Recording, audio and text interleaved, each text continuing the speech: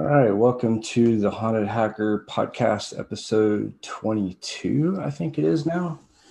I can never keep track of that. Anyways, tonight we have Alton Johnson as co-host. Alton, go ahead and you can unmute.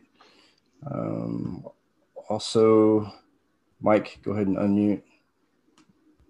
And video. Cool. What's up, Mike? What's up, dude? Not much. So just going to go over some news and then go over some housekeeping, and then we'll crack on.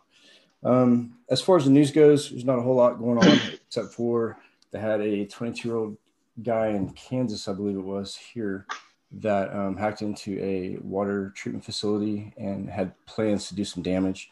He got caught. I think he's facing 25 years now in prison or something really drastic. So that's that. Of course, new malware comes out all the time. I don't even try to keep up with that stuff. Anyways, so with that being said, tonight we have Mike. Mike has a really interesting background, and before I get into before he gets into telling his story, I ran into Mike on LinkedIn actually, and we shared a lot of the same connections, a ton of the same connections as far as red teamers go and pen testers. And I think, as a matter of fact, I think I supervised one of the guys that Mike worked with at one point. Anyways, Mike, so why don't you introduce yourself, give us your background, whatever you can't tell us. We'll go from there. Yeah, dude, it is like fucking awesome to be here, man. Really, really happy to be here. Cool. So yeah, I'm coming at you from the USS Defiant. Not sure if you can Nice. tell. This is my bridge right here. Cool. But yeah, so it's I guess the best way that I can kind of describe myself is I'm a Army PSYOP veteran, turned web developer, turned software engineer, turned pen tester to SOC analyst, and then just kind of made my way up the kind of SOC command hierarchy. And then so now I during the day I lead the security operations department for Block Harbor Cybersecurity. So it's basically like the tip of the spear for automotive cybersecurity. And so we work with many OEMs and like tier 1 and 2 suppliers to make sure that the vehicles and what they put in the vehicles are actually safe.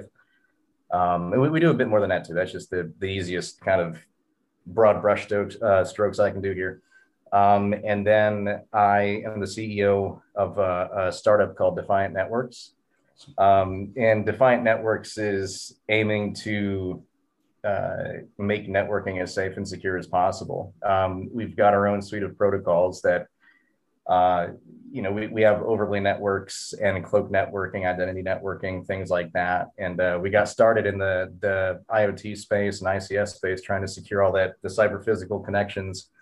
And we've been kind of abstracting our model out a bit to make it a bit more open to everyone, not just the industrial side. Basically a new internet, pretty much.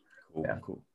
That's pretty awesome. So yeah, you had mentioned that you served in the military and you did I know you did some stuff for probably JSOC at one point, right? JSOC and JSOC adjacent. Gotcha. So did you do anything like really cool when it came to military? Anything you can talk about that was like the highlight of your career as far as military goes? Yeah. So I went into PSYOP. I was the second to last class. It's like the 18 X-rays for Green Beret, but it's the same thing for PSYOP, where it's like you don't reclass into it. You come in off the street, and not a lot of people get in. Mm. That I didn't realize until like way after the fact. So I did that for a little over 4 years. My first deployment. So for those of you that don't know, PSYOP is essentially being kind of like peddling influence to make it so that whatever AO you're in or area of operation, the people in that AO, they perform actions or lack of actions that make it a conducive operating environment. Basically, just like make the place safer. Yeah, and then and not just that too. There's also lots of campaigns to like you know increase shit like personal hygiene, just like good practices, things like diet, sanitization, stuff like that, to make the people safer too. So, and then I was in a ninth battalion in eighth group. Fourth side group was really big when I came in. So right after I passed MOS training and went through SWIC, they kind of split it into two. So I was in the only active tactical SIAP battalion. So not like at the district or embassy level, but more so like actually on the ground, living in the villages and the district centers with the police, the governors, the whoever's there. It differs, but yeah, I spent time in Panjshir province and in Kandahar. Awesome. So yeah, it was a lot of interesting stuff. So what made you go from that to cybersecurity? Nothing. Yeah, there wasn't like a driving factor. It was I got out. I did my 4 years. That was my initial plan, because I went in, wanted like college and school and all that. Didn't have a patriotic bone in my body, and I said I was going to get out in 4 years, and then I get out and like, man, I don't want to do this forever. But it was still really cool. Right. Probably not anything I'm going to be able to do like that again on the private side. So I was just on the GI Bill, going to school. I was going to I don't want to name drop. I was going to a school that got shut down like five years back or so, because they were doing some like shady for-profit stuff. And I was doing that, and I was doing like some local stuff too, because I was trying to be a history teacher for high school. Because like my first deployment, I was teaching the Afghan commandos and their ANASF how to do PSYOP. Yeah. And for them, it was kind of like a skill identifier. It wasn't an MOS; it was a skill identifier. So they had like a nice little. They called it. It was the Dari word for negotiator, which I forget. There's like a tab on top of their whole tab stack they had. I really loved that feeling of being in front of a classroom on a highly elevated surface, looking down at people. And I'm kidding. I really did like teaching. I really did enjoy teaching. And yeah, so I was literally just going broke. And one of my buddies, we went out for beer one night, and it's like maybe 7-8 years ago, and he's like, dude, you should just monetize something you're good at. And I'm like, well, I do web design. I've been doing that since high school, just for shits and gigs, And I grew that, and I hustled like one of those, literally putting out Craigslist ads and responding to Craigslist ads and doing that over and over again. And eventually the word got out that I did, like good enough work, and I was just getting more contracts. And then eventually it turned into me working as a software integration engineer for a fintech company. And when I was there, like I was writing a lot of like glue code and shit, like API stuff. So like you have a lending bank here, then you have customers here, then you have e-commerce stores in front of the customers. And so you have a system that bridges everything. Gotcha. And so I was writing the code that allowed the stuff to work from lender to system to e-commerce to system, back and forth, right? Mm-hmm. That got me working in a lot of different e-commerce platforms. So like, name almost any of them. I've probably worked on it. Anything from like Shopify to Magento to Xcart, 3D Cart, OpenCart, anything that ends with cart or begins with cart. is probably it. And lo and behold, a lot of the stuff that I would be writing is essentially what like MageCart does. Oh yeah. It's like scraping payment details, but sending it to an okay thing versus my thing, right? And there was backend stuff though too. Like if you're working in Magento, you'd have to do the integrations in the backend for them and stuff too. But when I was in there, I realized that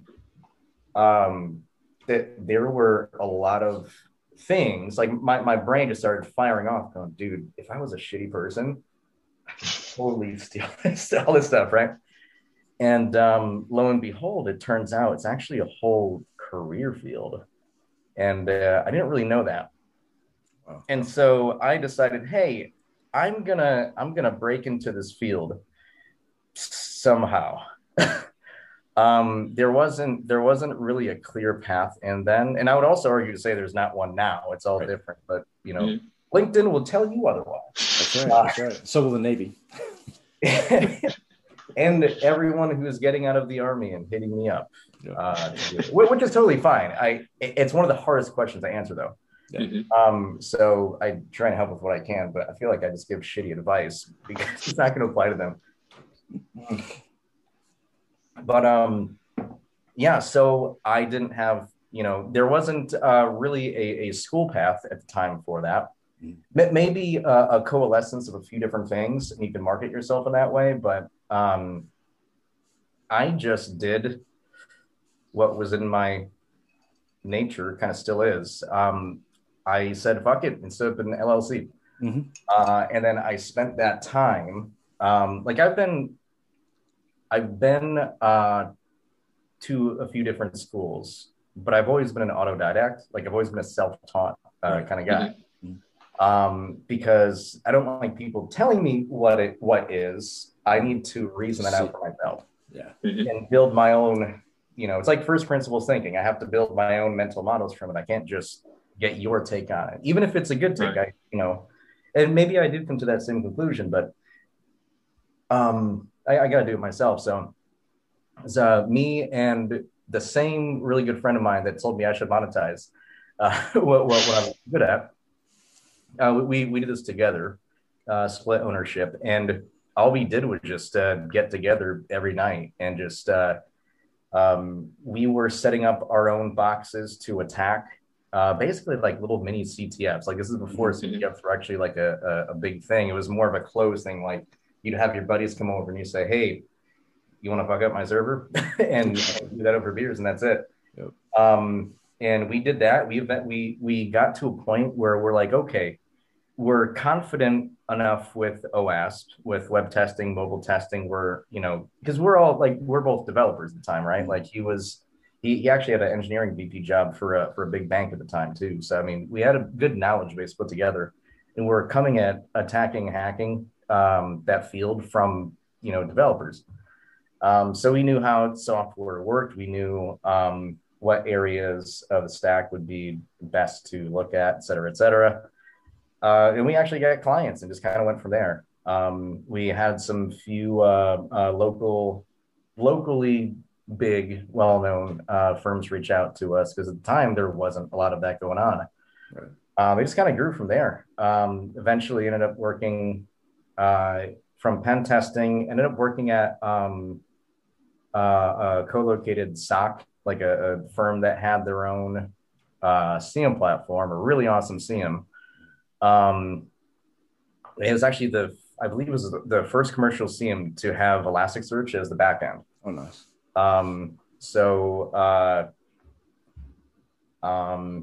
Just from there, just kind of snowballed. Like I worked on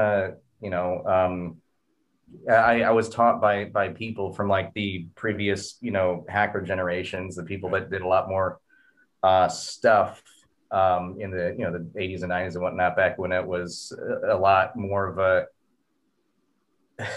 obscure field that had a lot more vague legalities around it. So getting to learn from it's more of a culture. It's more of a culture than an industry back then. Yeah, exactly. And so people in the previous generations are kind of really did the hard work to pave the way so that I would be able to have a career that I wouldn't get arrested for doing. Oh, you're Um, welcome. yeah, I mean, I didn't want to age you out or anything, but um, um, but you did it for me. So, Yeah, it's a. I think what's really cool is talking to guys that are the next generation, that came in at the very beginning of like the certifications and how the industry like started developing. And the people who got in at that point, that was like the sweet spot, right? So the guys that came in with me, we didn't have any of the schools or training or certifications. It was, you get in trouble and, oh, he can do something that he probably shouldn't be able to do. So let's give him a job. But now with all the certs, and this is kind of a question I wanted to ask you, since you have exposure to the old school and then plus, the new guys coming in, how do you feel the certification process is damaging or helping the industry? And I'll give you my opinion afterwards. I need another beer for this one. Yeah. I hear you. So, by the way, this is Eagle Brewery banana bread beer. Oh, you can't see it. Can't see it yet. Look, I'm invisible. Oh, wait, there you go. Awesome. It's pretty good. Yeah, so I don't. Yeah, that's an interesting question because the mindset of certifications opening doors for you, I'm never going to argue that. Mm-hmm. Ever. I'm never going to argue against it because it's true, but there's nothing saying that those doors stay open, right? It's like you can get an interview, but it's really hard if you don't know what you're doing. Mm-hmm. And then there's that cyclic issue of, okay, well, if I have no experience, how do I get experience? Yada, yada. Right. And I actually answered this question recently because I posted something on LinkedIn. I was making fun of hiring managers for saying, things like what you expect when you hire someone with a cert. Mm-hmm. And it's like the computer's broken and someone comes in with a cape. He's like, I'm certified. I don't know what to do. Yeah. Like a stack up of people who can't solve a problem just because they have just certs. Yeah. Mm-hmm. And I personally, just being who I am, I've always felt it was kind of a racket. It is. But at the same time, I can't say that you don't extract value from that. So that's the hard part. I think that's the hard part is that there is value, right? There is a certain level of value. It is, but you're kind of crystallizing or cementing into hiring culture that without these certs, you're garbage. Yep, absolutely. And that I don't like. So yeah, I posted this thing on LinkedIn. Someone reached out to me and they're like, on the post, they're like, I get what you mean, but how can I prove it? I'm like, I think the responsibility is actually on the employer. Right. To, like, for me, I did a lot of a decent amount of conducting technical interviews for prospective SOC analysts and stuff, SOC analysts or threat intel kind of stuff, and more so it was pretty technical stuff where I'd put together scenarios you'd have to solve. And the one thing I noticed is that all the people with the alphabet soup after their name, the big list of certs that was bigger than their experience, they didn't do very good at all. Right. Giving them things like okay, you get an OSEC event. Here's this raw OSEC event. Tell me what you would do. And it was a scoring system from 0 to 100, right? So the same scoring system, A, B, C, D, that kind of thing. F was a big one. I would notice that a lot of the people that did have a lot of the certifications, and even like when they were just putting out master's degrees for cybersecurity, they'd have that, they wouldn't do that good. Yeah. And it wasn't the easiest thing ever, but it wasn't the hardest. It's like, I just need to know that you're above a line. That's it. Right. And if you do good or bad, or if you're way above that passing line, or if you're not, it's like, that will help if there's more people that pass over that line too. But The best person that I ever interviewed was somebody who was like a SOC analyst at a major pizza company. I think it was like Domino's or Pizza Hut or something for only like a year. Mm. And he passed it. And he even beat like some of our guys by like 2 points. I think like the highest score we had internally was 92 out of 100, which to me, if you got over an 80 year goal, because a good, lot yeah. of it was like super depth of knowledge and very granular and microscopic. Mm. But yeah, so that was kind of an eye-opening thing for me. Granted, I don't know if I had a large enough sample size to cement that as fact. Like having certs equals bad. Right. But it was just a funny, it's a funny correlation. I'm not saying it's causation. It's probably just like a spurious correlation where there's probably something that I just don't know. But I did find that interesting. I don't know. I really think that you need to understand it for what it is that it's a business. Right. And during that time, if you're just breaking into the field and you have certs, like, yeah, I think you're worth looking at for sure. And it shouldn't be, can you hit the ground running right away? Because anybody who's going to interview somebody that has certs but not experience, you need to know that they're going to have to be a student in that position. Mm-hmm. And if you do have the experience, then yeah, I'm going to be like, okay, this guy's going to hit the ground running. You have to have a management of expectations, and I think entertaining even like one or two layers of nuance will really help that versus just the flat, like you meet these requirements or you don't, move on. Yeah. That's just me. I totally agree. And I think that, when security certifications like the ethical hacking stuff first came out, I saw some benefit for people actually getting it until I saw the actual coursework. And the coursework is what ruined me. So when I open up a book for, let's say, the CEH, and one of the sections of the instruction is talking about a specific tool called Donald Dick, it's like, wait a minute, that's so old. Who's updating this material? And so you're right. It is a racket because a lot of these companies will expect you to renew your certification X frequency, right? So not only are you paying $5,000 for the boot camp, but then you're paying another $300 for the exam. And then every year you have to take the test again. So what is that? Like another $300, $400? So you got that revolving revenue. Go ahead. Yeah, because from a year or 2 years ago, the software that you're certified on actually increased. It is a couple of subversions newer. And if you, I'm just kidding. I don't know if I can. Just go on the website, look at the damn changelog. There, you're certified. Yeah, I mean, there's a ton, and the funny thing is, like, when I first got into the industry, like, I really thought that getting certs was going to be the answer, and that's what I should do, right? So, I went and took the test. I challenged the test for one exam, and I thought, man, this is way too easy. So I just sat down with access to SANS. This was when SANS was still giving the exams online. Like you could take the exams online. And I think I tested for something like 4 or 5 SANS certs in one sitting and passed them all. And then SANS came back and put me on an audit list and wanted to look over my testing and the logs and make sure I didn't cheat. And I thought, just because I didn't take your, $5,000 course per exam, per certificate.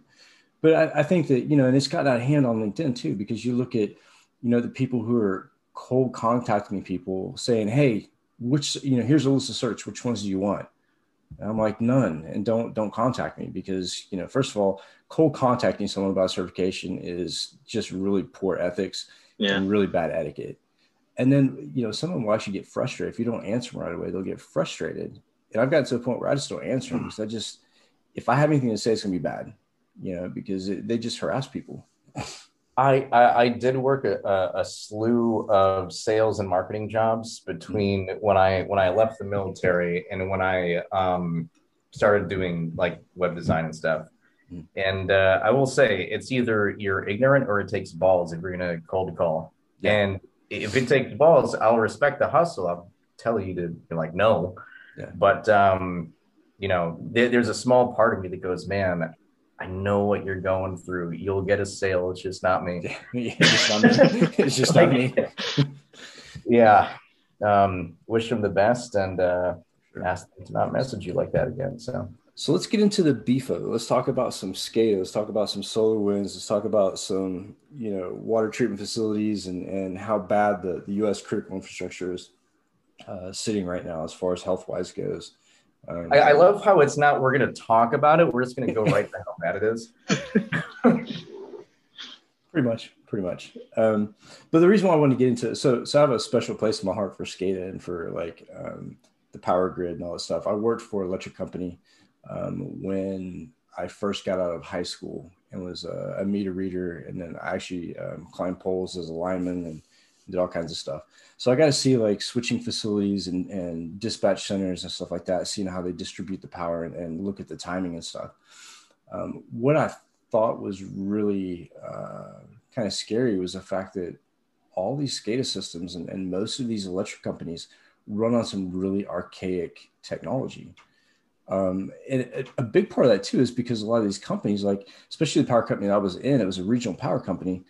But the problem was they didn't have anybody within the company that was actually that tech savvy. They had tons of people who knew how to, create circuits and run underground lines, stuff like that. But when it came to security and actual, how things are supposed to communicate and operate, they didn't care as long as it worked. And I think that's the problem with a lot of industries is that, as long as the technology works, security is an afterthought. And I think that's what we're running into with a lot of like this SolarWinds and the attacks like that is that technology has been sitting out there for so long and it's such legacy equipment. But the problem is that nobody's been keeping up with it. And the ones who have, I mean, if you look at, let's take SolarWinds, for example, and they downloaded the update for the Orion stuff on that platform on a repo. I mean, really, we're going to have government agencies and government, 3 letters that are working off of open source repos for updates. So you know what? I blame all those security people that tell you to update and patch your systems. If you didn't do that, the SolarWinds thing would have happened, man. That's right. True. No. No. I mean, technically, if everyone just decided not to update, that wouldn't have happened literally. But yeah, so it's an interesting thing because I've only been in the ICS and SCADA and industrial IoT space for the past 2 years or so. So it's not a long time.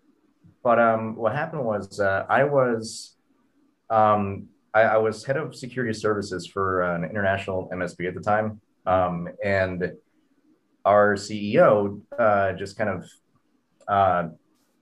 not like he whipped something at me, but he put something at my desk. I'm like, the fuck is SCADA? like what is this? Okay, supervisor control and data acquisition, and is basically we were subbing for a contract to secure the major metropolitan transportation like light rail system. Right. And I had no idea what the hell that stuff was. But I mean, I'm a pretty quick study, and the past couple of years of my life has been completely saturated with cyber physical stuff in general.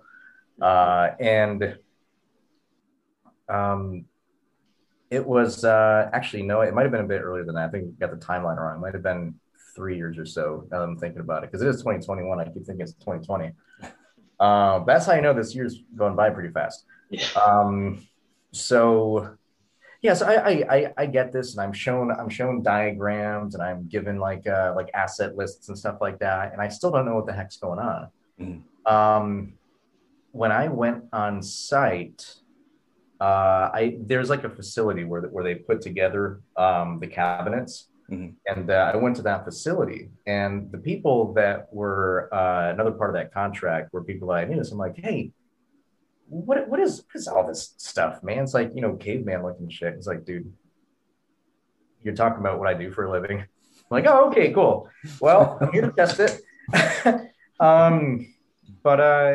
Yeah, it's a lot of old stuff, and it's a different mindset, when you're coming from the IT security like me, I look and I go, oh my God, this stuff's all outdated. Holy shit, what is this? But really, it's not so much about that because these things aren't supposed to be touching the internet. It's more about, are these systems resilient and robust enough to not get fucked with, to not spin down, to, I say spin down, to not, get shut down. Really, the CIA triad is a little bit different in this case because it's really safety than availability than all the other stuff. Right. And FYI, I do have dogs around me, and this is a time of day where people start to walk their dogs. Yeah.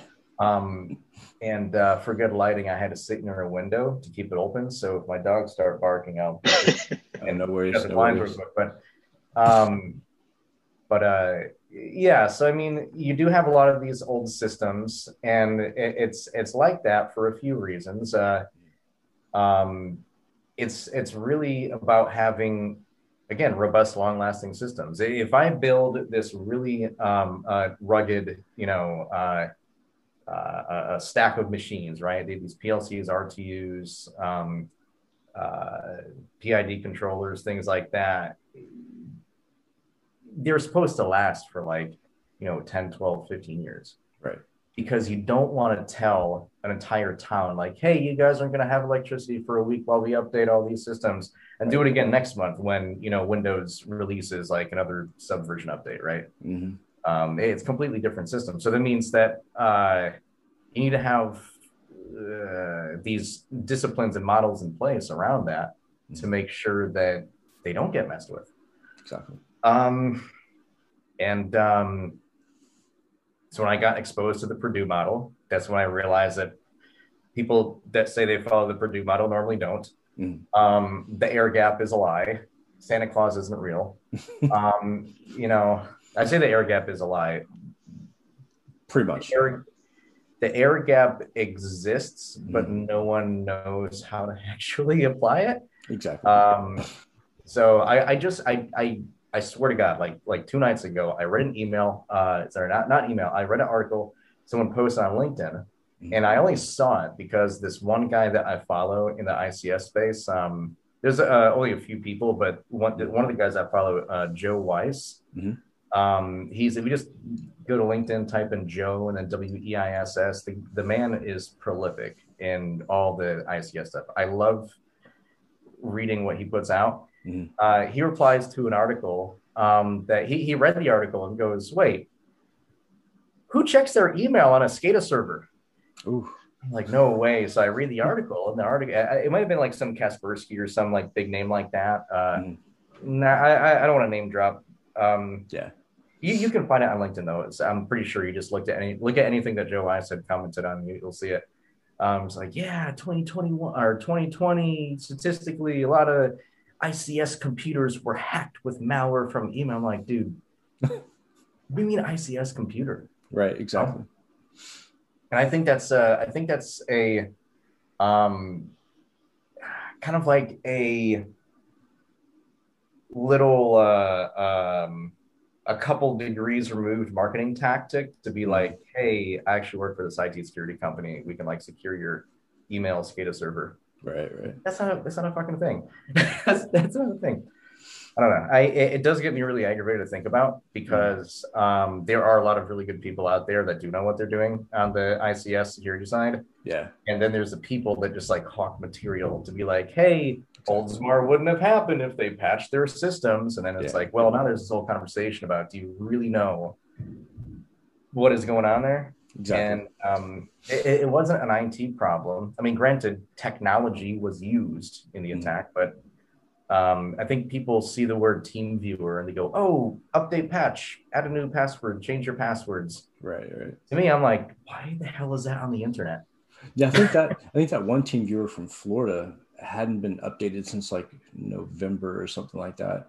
And here's the bad part is that nobody knew that it was connected to the internet. Like nobody knew that TeamViewer is exposed to the internet. They used it internally. So it was like, how did that system end up on the internet without you even knowing it? Like, here's my thought when it comes to ICS and SCADA. I think that everybody, should have to get the regulatory compliance pen tests and scans But here's the deal: if you have anything that's open to the internet or exposed to the internet, it should be an immediate fine and shut down until you can fix it. Because that's minimal. I mean, if you can't lock down your perimeter and you're controlling all the nation's water or that county's water or electric, there should be some accountability there. And I think the reason why we've seen so many gaps in security is the fact that there is no accountability. You know, a lot of companies would rather take a fine than actually do the work. So, but you see that in a lot of industries. Yeah, for sure. Like some like on the automotive side, you might see if there's some kind of flaw with like an old vehicle, it's like, well, is it more expensive to recall the vehicles and fix it, or is it more expensive to pay the fine? And then the business decision is whatever is less money. Yeah. And you see that in a lot of industries too, not just automotive. Automotive's actually been doing a lot better on the security side, but for sure. It's a bit more fresh in my head, so I'm just using that as an example. Yeah. I mean, it's actually pretty funny because the UN has a good few compliances and standards that they say you need to adhere to. But then America and Canada, they're like, nah, man, fuck it, free market. We got our own shit. Yeah. And so, but what happens is because like if you're an OEM or a supplier and you want to have your equipment or vehicle or equipment in the vehicle on European roads, you have to apply to these things. You have to adhere to these things. So even if let's say that I'm an American automaker and I want my vehicles to be on Europe, I say Europe because the differentiation between like, Europe, EU, UK, Britain, all that stuff is still a bit of a kind of like a geographical mindfuck to me, just because like muddy puddle different times. Yeah. Like I watch a few podcasts from guys in Britain, and that's all I know. I know that, and I know Boris Johnson, but anyways, if somebody wants to school me on that, I'm more than happy to read some stuff. I just haven't gotten to Googling that lately. But if you want to have, like, let's say that I'm an American automaker and I want my vehicle to be operable, or my equipment in the vehicle to be operable on a European road, like in Germany or something, I need to apply to or adhere to something like UNECE WP29 or TSAX or something like that. So even though you might be an American or a Canadian OEM, I don't know if there's any Canadian OEMs. I'm just kind of speaking, broad here. Right. You've got to adhere to the standards, even if you're not actually obligated to follow them yourself in your own country. Oh, really? So, yeah. It's pretty funny how that works. Yeah. The way they have that set up, especially like I don't know if you've like reviewed any of the ERCOT stuff or anything like that, or like the commissions, the different energy commissions from different states. My dad was involved on. Go ahead. No, I said no, but go ahead. My dad was involved in ERCOT, which is the Energy Regulatory Commission of Texas, I think. And they got put through the ringer hardcore just recently. He's been retired for a while, but they're responsible for pretty much the darkness in Texas when Texas lost electricity for a period of time. I mean, little things like that. And just over the years and looking at different companies and the way that they deploy the SCADA systems, really the SCADA system manufacturers and the software developers, like the software is really good, but the way that industry works is very odd. There's not a lot of tech savvy guys in a lot of the smaller electric companies or refineries, which makes it very difficult to do any kind of security because you have to liaison with their tech guy. And majority of the time, you're left with someone who probably shouldn't be working help desk somewhere. So that industry as a whole, I mean, it's so critical and it's so connected. I think the problem came about is when they built out the system to begin with, the grid to begin with, and didn't have enough forward thinking to realize that one of these days everything's going to be controlled by the internet, right? So you have this this electric grid and you have the internet, two of which, I mean, the internet, yeah, of course, has been orchestrated and, architected really, really, definedly, very specifically. But then you look at the ICS environments and that industry as a whole, and bringing those two together, bringing technology and the infrastructure together was so painful because that infrastructure has been there for so long. So, which brings me to my next question. As far as like the wave of attacks that we've seen over the past year and a half, and I want to go back before like the pandemic because we started to see a transition during that time period. As far as like nation states getting more active and the attacks starting to change. But what do you see the most prolific and the most dangerous attack coming up like in the near future for, let's say, 2021, 2022?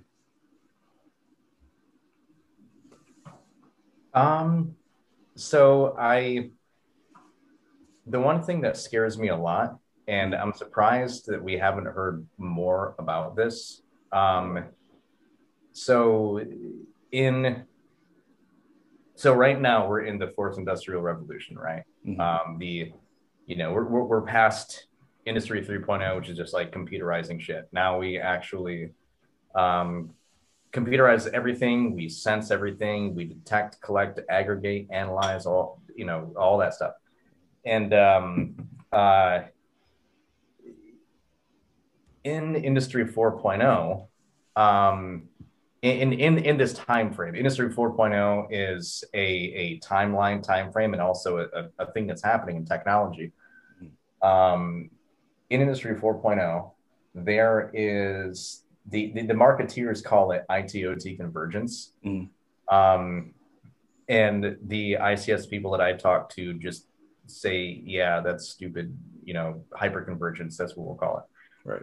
So what that means is that you have operational technology, which is industrial control systems, but it can also be things like in automotive as well, or it could be things in like medical technologies, because it's a great idea to have a pacemaker connected to a fucking app. Yeah, I have one. Yeah, I had to have Medtronic shut down the Bluetooth on my pacemaker. And when I first went to them and told them that I needed it turned off, they thought I was crazy. They said, no, we need that to communicate with it. And I said, no, you don't, not 24/7. So again, that goes back to security mindset in those industries is very far removed because it's not their core competency and it's not what they're worried about. As long as their device works, they don't care. Mm-hmm. And so here's this time bomb sitting in my chest where they're like, oh, Bluetooth, no big deal. Yeah. So I'm glad you got that disabled because that is something that should not be a default setting. Exactly.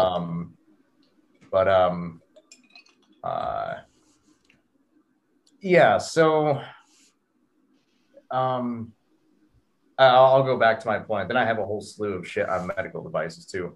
Oh, yeah.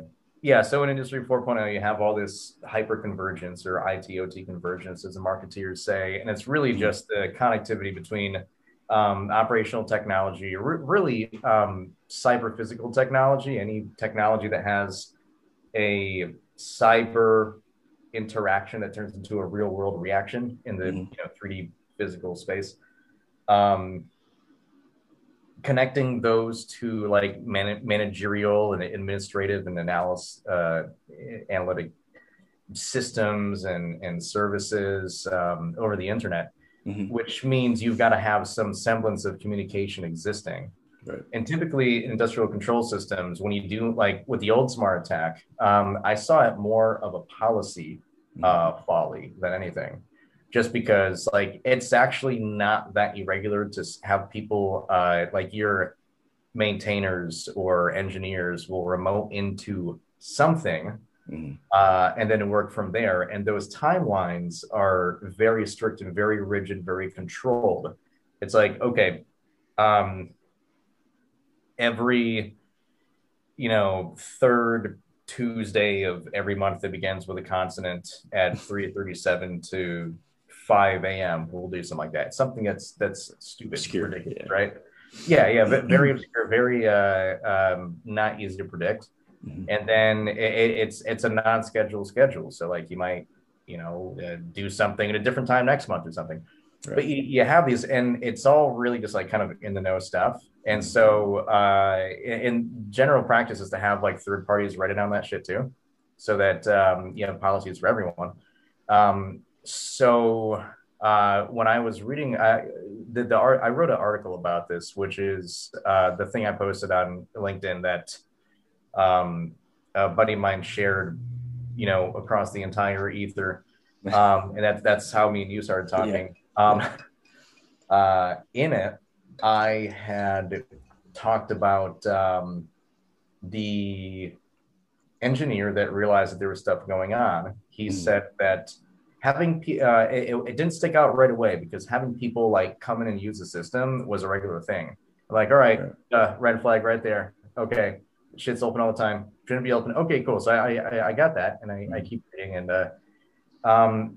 for me, the fact that you have, I guess going back to the original question without going too far into the rabbit hole I'm about to dig here, or that I'm trying to keep myself from digging too much, is the thing that scares me, that I'm surprised hasn't happened yet, is you have industrial control systems, you have PLCs, you have SCADA systems, you have I've even found photovoltaic control systems at like colleges and stuff that power a whole wing of their campus on solar, right open on the internet. That stuff is open so that you can talk to it, so that you can have something hook in, grab shit, come back, you got on a dashboard. For me, the scariest thing, I don't want to call it a prediction, but it's something that I've been working to prevent for the past few years now, is compromise at a large scale of the systems exposed to the internet. I am going to say the number, when over the past few years, like I've hit Shodan up many times. And when I go on Shodan and I just look at Modbus port 502. Right. Early 2019, like when I gave my first talk, like my first "don't put your shit on the internet" talk, it was at like 23,000 or some stupid number. Now it's at 6,000. Well, I maybe checked a few months ago. It might be less or might be more. But no, technically it's actually up to like 13,000, but something else uses port 502 now as like a standard port. So you have to be a little bit more surgical with the messages or the search queries on Shodan. But anyways, for me, the scariest thing is just that there'll be a kind of widespread mass compromise of internet exposed devices. And these devices, whether they're SCADA services or servers, or whether they're, God forbid, a PLC on the internet. Just because you can network it in a way that you can access it remotely. You can write pretty easy broad code to just DOS these things easy. I think I did a recent test for something that I won't name.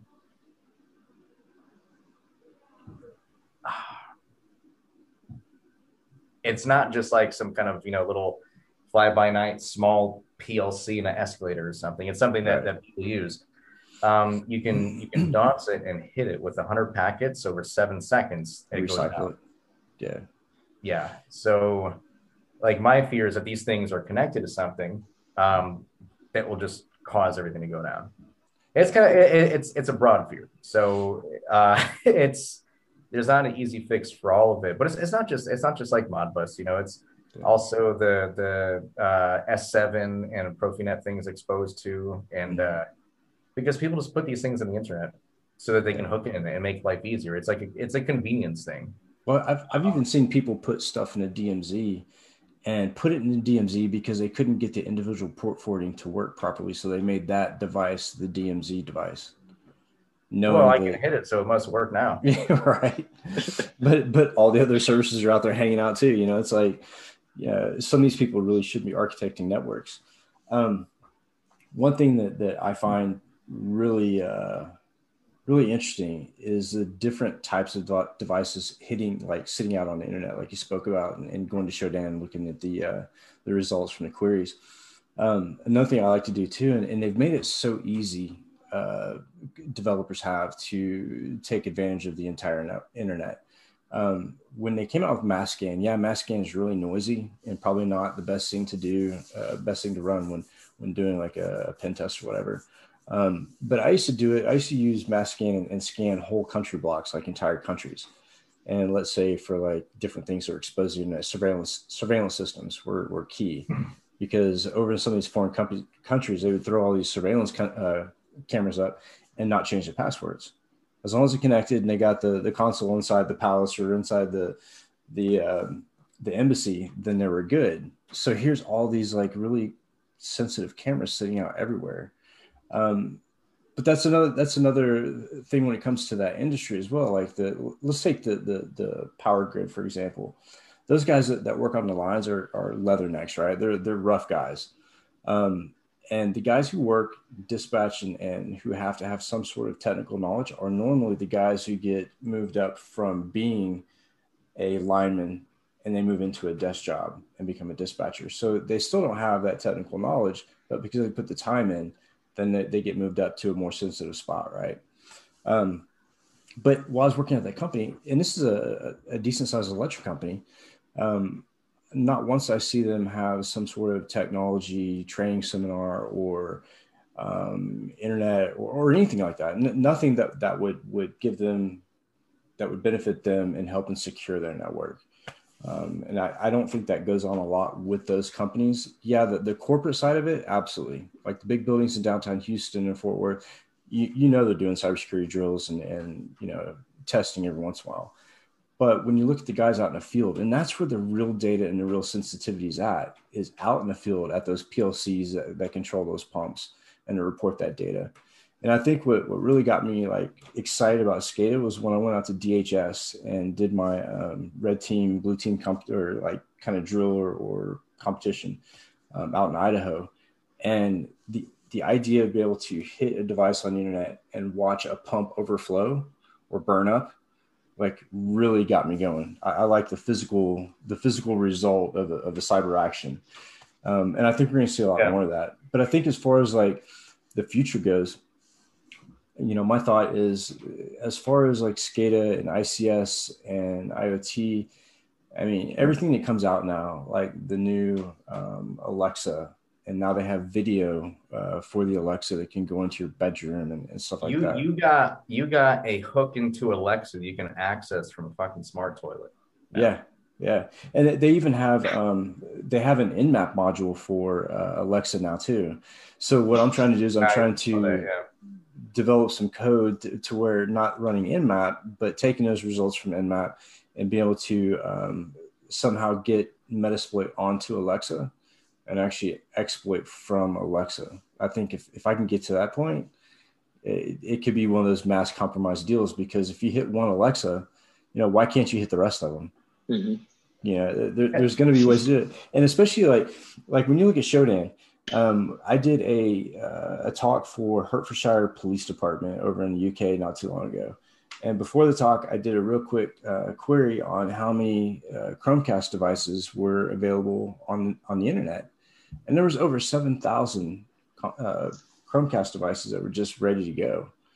And so I showed them the exploit, and how to take advantage of Chromecast. But I think the IoT and SCADA is going to be huge, because as far as nation states go, they've been inside our critical infrastructure for a very long time. And what's your opinion on that, Mike, as far as like nation state and ICS and that stuff goes? I knew that this was going to be asked at some point. Because people ask me this all the time, like, oh, was this Russia? Was this China? I'm like, okay, so you got an IP address, right? It's definitely not that fucking country. Yeah. And so the way that you make those decisions, oh, by the way, now I'm drinking Golden Monkey by Victory, which is a 9.5% beer that does not taste like it, and it is fucking dangerous. Is that an IPA? It is a Belgian style triple ale with added nice. spice. Nice. Um, That sounds yeah, really good. it's a Yeah, it does. 9.5 that scares the shit out of me because you don't feel it until you're doing something important. Yeah. Uh, Like a podcast. yeah. Well, I mean, the way I'm looking at it though is like this is more of like just a hangout session where like I got to the bar early and I just drank while waiting for you guys to come. Yeah, that's the whole purpose of this podcast too. Like I've had people ask me, what's the podcast about? And a lot of these podcasts, they do like vendor specific stuff and they try to sell you something. I'm like, no, man, we sit around and drink a beer and chit chat and talk about real shit. That's what it should be. I forgot I'm actually supposed to be hawking a shit ton of services at you guys now. Gotta put on the Defiant hat to match the shirt here. Nice. No, I'm just kidding. I'm not going to do that. Yeah. No, go ahead. Like I totally dig like the small startup culture because I came from that. So this is a great place for people with startups and with small companies that are just starting out. Man, plug that shit. That's what we're here for. We want to help the people that are just getting into the industry or companies that are just starting. So I don't think it's very easy to tell where an attack comes from. And I feel that when you have a lot of people that just read articles that say this, it's oh shit. What is it? It's the I think you can Google this to make sure I'm right. The Gelman amnesia effect. It's like everybody has their own things. They're kind of like an expert, or they have their own acumen. And like if I were to read an article that says I don't know shit. Like I like exercising and going to the gym. So if I read an article that said you should take creatine before you go to bed, I'd be like, fuck no. Why would you do that? Right. But then I read another article the next page. It's like, I don't know, something weird. That's beneficial for you. Yeah, like you just read something that you don't know and you go, oh, I didn't know that, And so I think a lot of people have that with the security side. Like it's interesting to a lot of people. It's interesting to a lot of people, but they don't really know a lot about it. So they go, oh yeah, Russia, of course. Yeah. Duh, Putin. Yeah. I don't think that's always the case. I think these are just kind of like, well, it's the media. It's the media as well. I think the media plays a huge part in vilifying different countries. I mean, the media tells, I'm going to sound like a conspiracy theorist, but the media tells you what to think. Yeah, exactly. There's no conspiracy in that. I know that because, like being PSYOP where I was, like we were the deciders that decided what you saw and what you what you thought, what you consumed, everything. And the game, it's PSYOP with American characteristics, American media characteristics, I should say. I mean, but really though, I don't think it's a lot of like I don't think it's like a huge conspiracy concerted effort. I think it's a lot of standalone complexes where all these things are happening and they're all kind of like in the same way. So you look at it and go, oh, conspiracy, but it's really just people acting in their own interest, and those interests align a certain way. Yeah, exactly. And a lot of those people have predetermined plans too, as far as like end goal or whatever. Yeah. So as far as like, coming into the industry, people coming in now, if you could give someone straight from college, advice, don't make the same mistake I did or whatever, what would be the best advice you could give to somebody that's coming into the industry right now?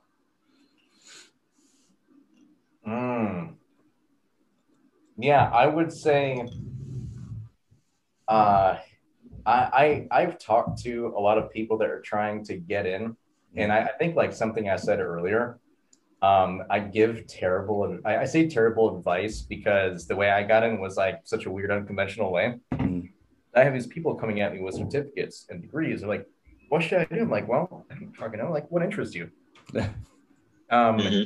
and if you can say I want to hack stuff, or if you want to say I want to find stuff, right? Like, Right, okay, right. I can work with you. I can Hmm. kind of like help you do the navigation dance, right? Um, but I think a lot of people think there's a very direct, straight route in, Mm, and I don't. Maybe you're gonna have outliers that just go, I just got my degree and went right to fucking Cisco or AT&T or whatever, right?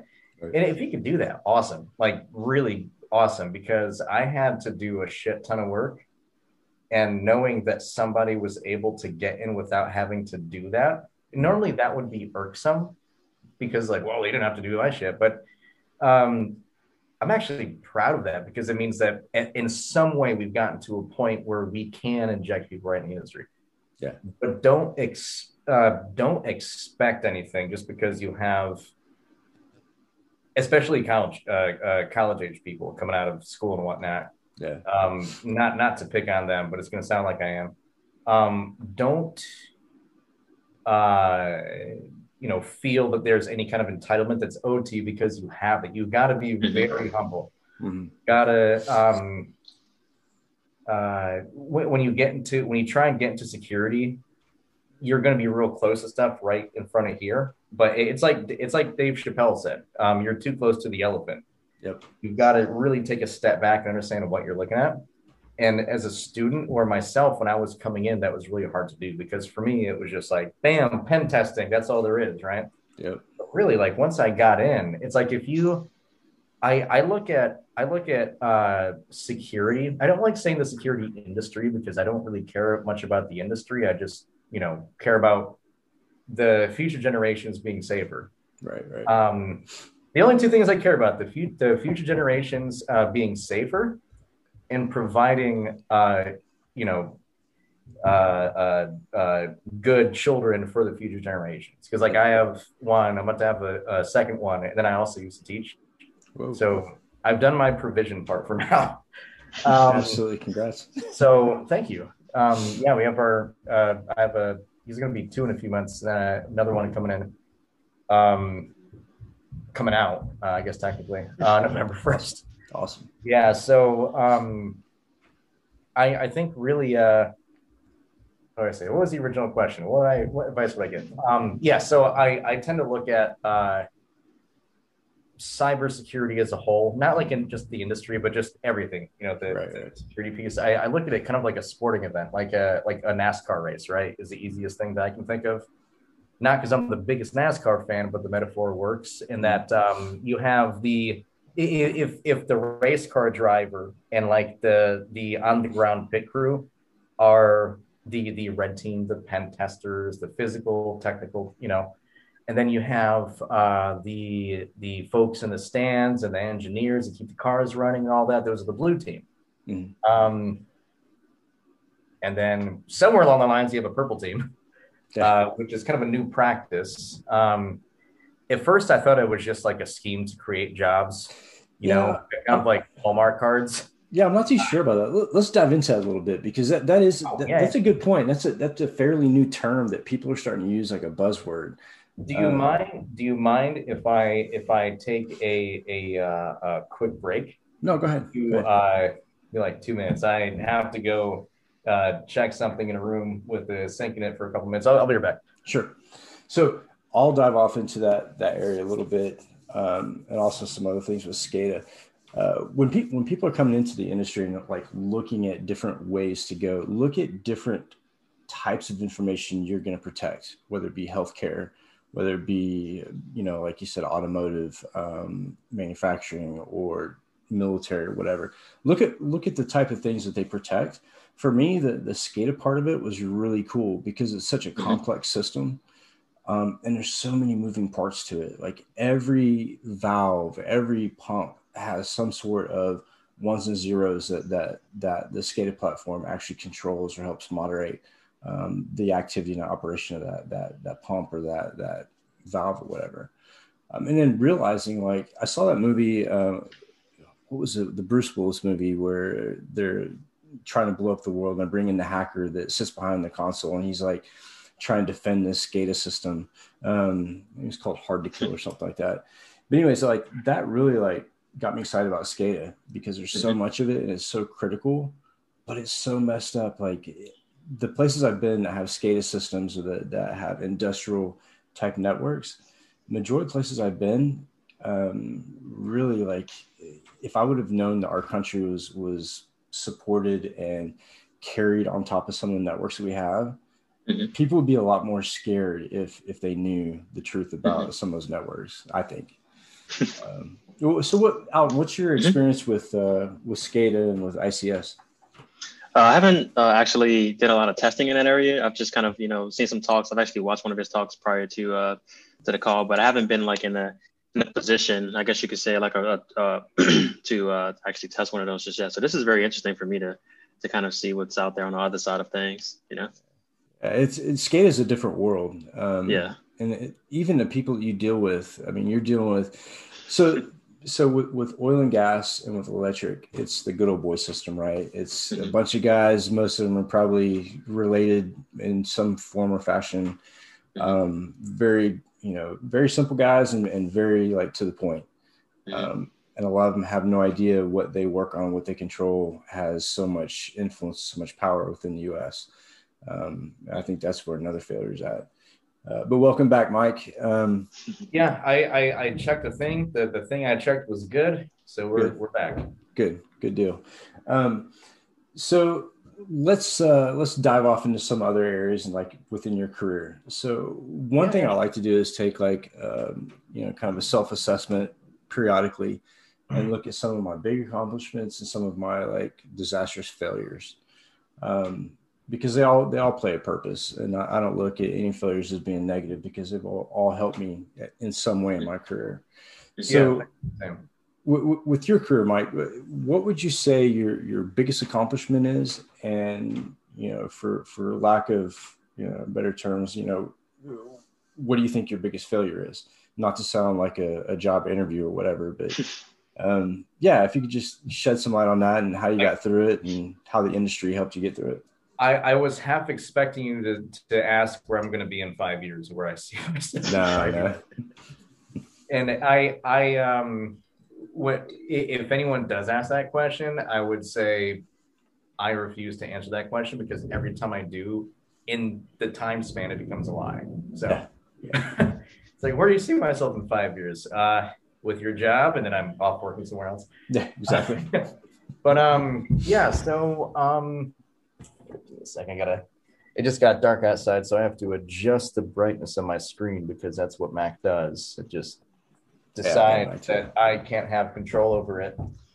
So that's, I think for me,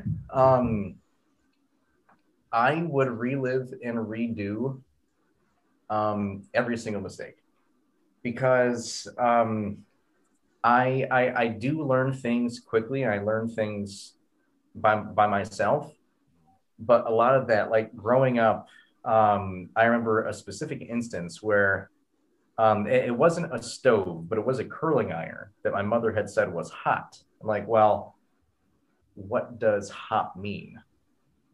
And I found out. Every single mistake that I've made has made me a lot better. I would say I'll start off with the biggest mistake. When I got in earlier on, when I got more into the blue team side of things, I was on I was definitely on the more left side of the Dunning-Kruger effect, where like the Dunning-Kruger effect is this thing where like the less knowledge, like when you just first start getting into an area, your confidence skyrockets, but your expertise is like low. Yeah. Everyone does it. And I did it too. So my biggest mistake was when I first got into the industry. The industry, I hate that term. When I first started doing security, on the blue side, or red side, I was actually pretty good because I already had a lot of knowledge from being a developer and software engineer. But when I got into working in a SOC, I looked at it technology specific. I didn't back up and see the bigger picture. And it did end up hurting me. So the people that like these you know the older generations that taught me how to act on a SOC, like these are really legit people that I still thank even today, just because they taught me how to conduct myself on a SOC and how to understand what's noteworthy, how to tier up and elevate or escalate your alerts and all that, and then what a security operations center should be, and even like how to just apply SecOps to anything.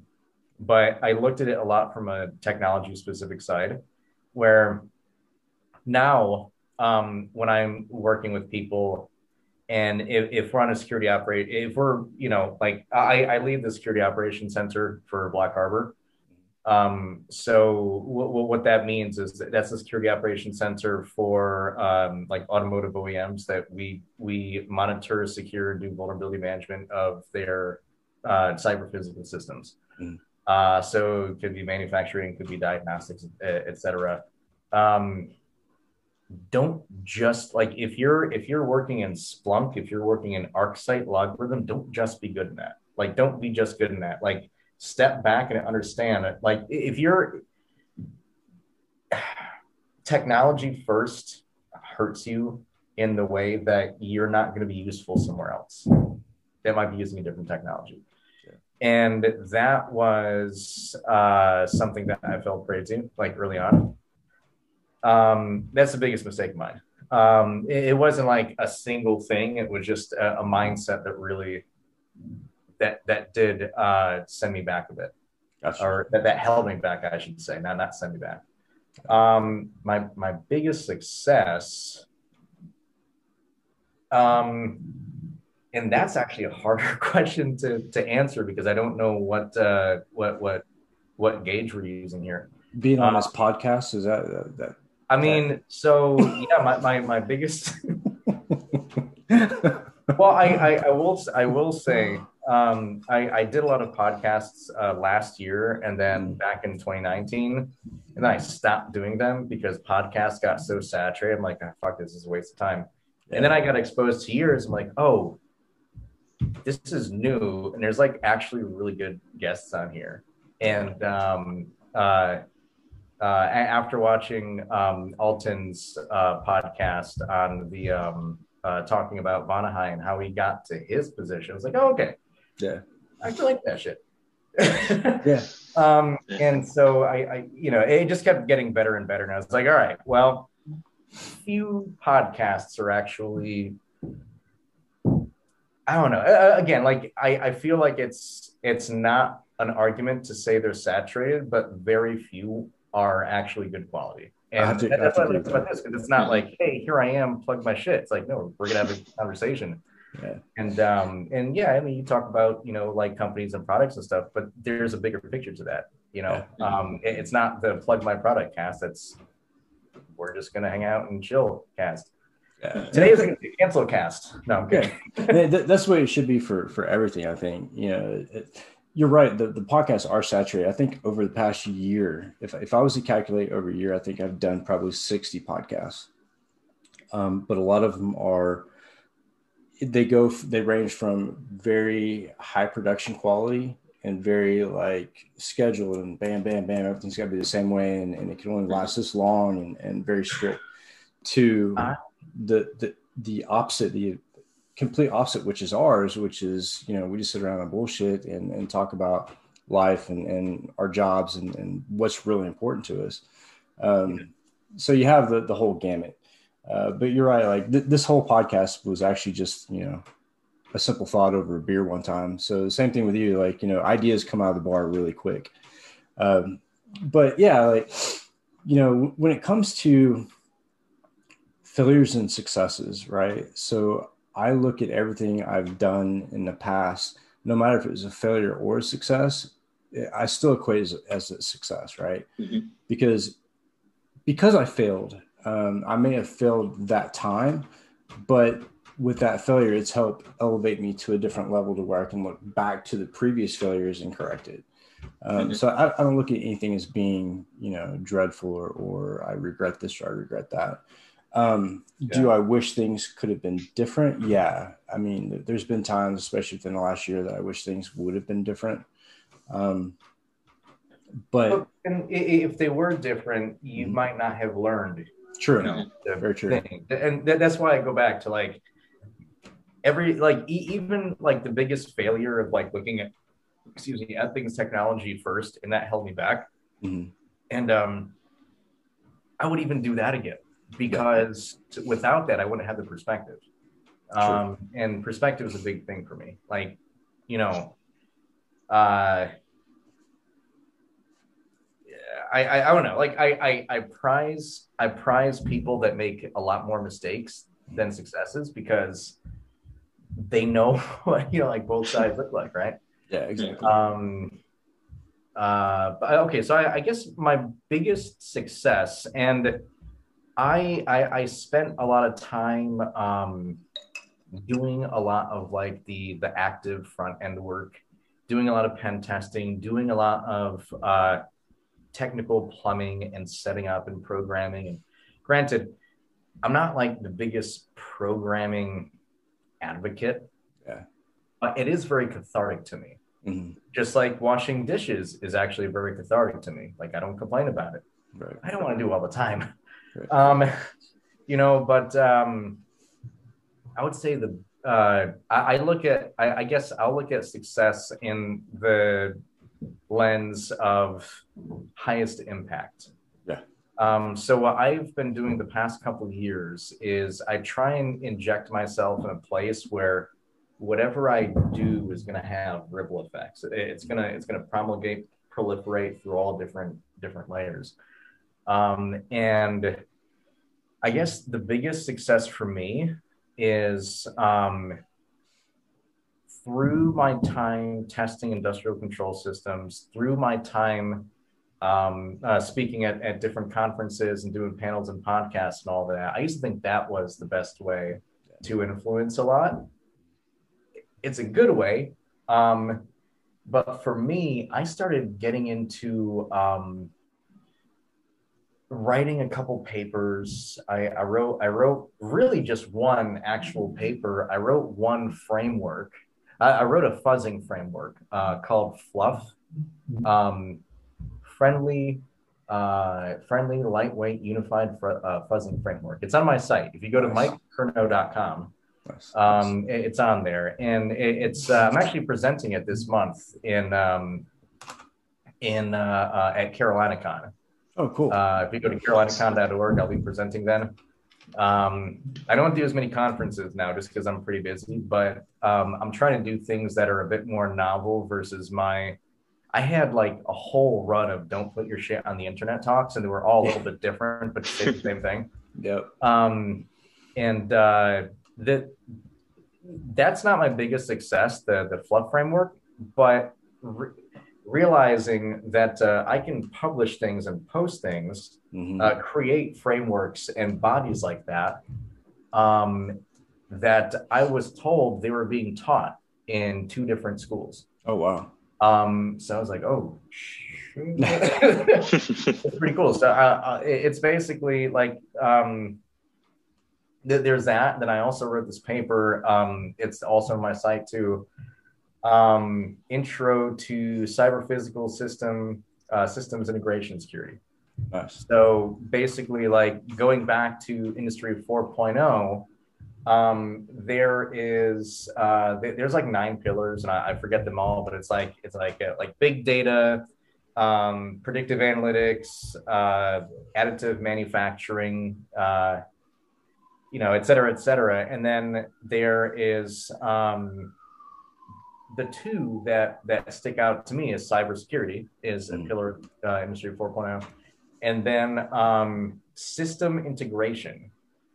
And so, being that I've worked in the ITOT space a lot, the ITOT, you know, that hyper-convergent space where you're trying to juggle, like, oh, this should go to this. Oh, no, it's insecure. Oh, shit. I wrote a paper called Introduction to Cyber-Physical Integration Security Systems, Cyber-Physical Systems Integration Security, because I wanted to shine a light on the fact that through my experience, I have not come across anyone tackling that as a practice. So I literally wrote a paper that articulates my own practice as a wider practice. And it's been looked at by a few bigger names in the IoT industry 4.0 space. And for me, the biggest successes are things like that, where I've taken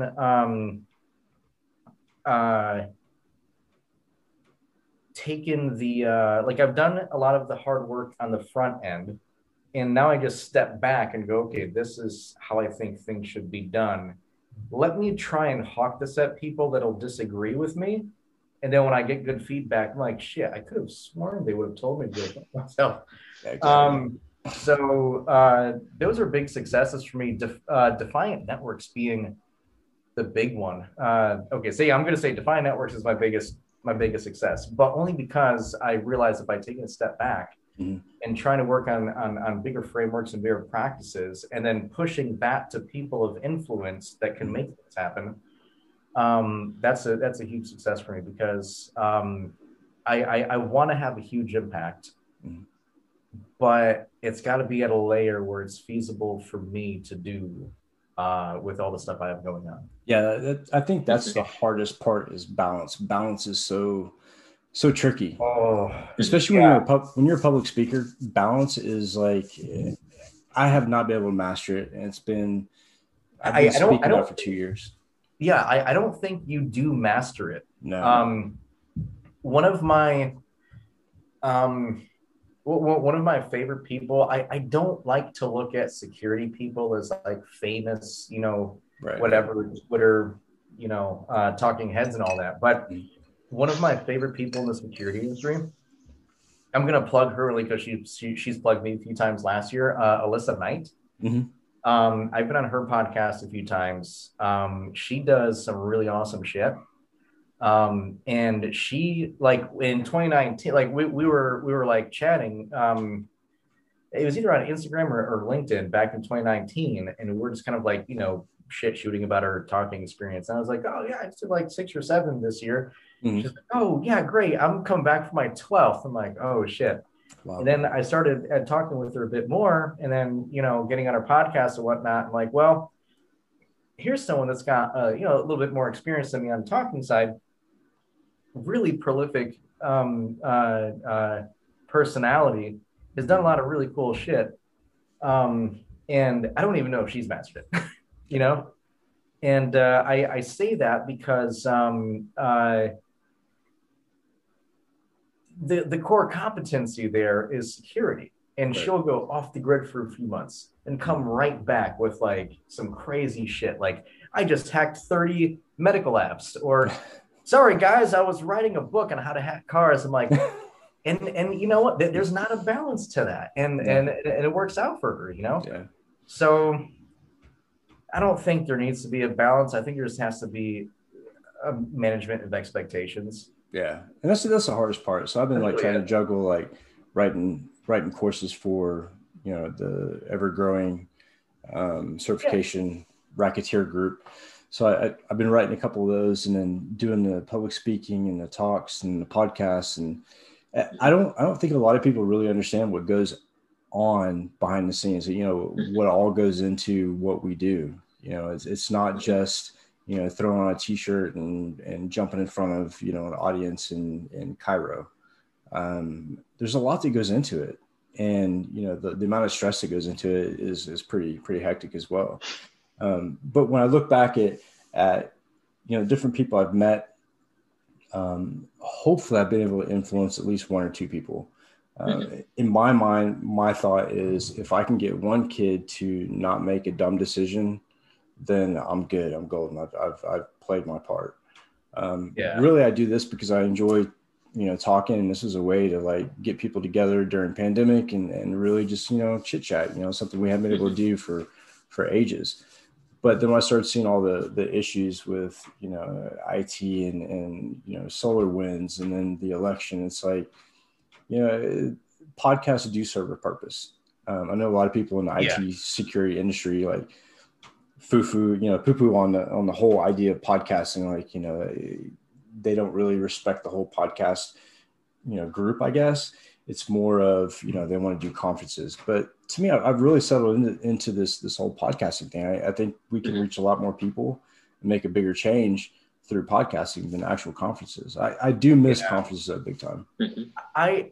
I do miss conferences, but I think it's more so because I would see the same rounds of people there. Like in North Carolina, like we have, especially the 919 chapter, the DC 919 chapter, really good people. And I talk a lot of shit on the Slack channel, but I really do miss seeing everybody at all these different events, right? So like B-Sides, RDU, Kakalaki Con this year got canceled, which, there were some legitimate reasons and concerns behind it, but I hated hearing that. DerbyCon got canceled too, right? Yeah. DerbyCon? Yeah. I think that was a couple years ago, right? Yeah, I think that was that hasn't gone on in a little while, I don't think. But I know that some of the DC 919 people were active patrons of that as well. And I used to go speak at like I would go to like B-Sides Asheville, like the furthest part of the state, and I would still see my 919 people there. Yeah. So that's awesome. It was always a good thing to see, to kind of be around a group. I'm not the most social guy. I'm PSYOP has built a lot of kind of like bad habits in me that are a lot of different facets of, some might say, I guess like paranoia, but for me it's just caution, right? Yeah.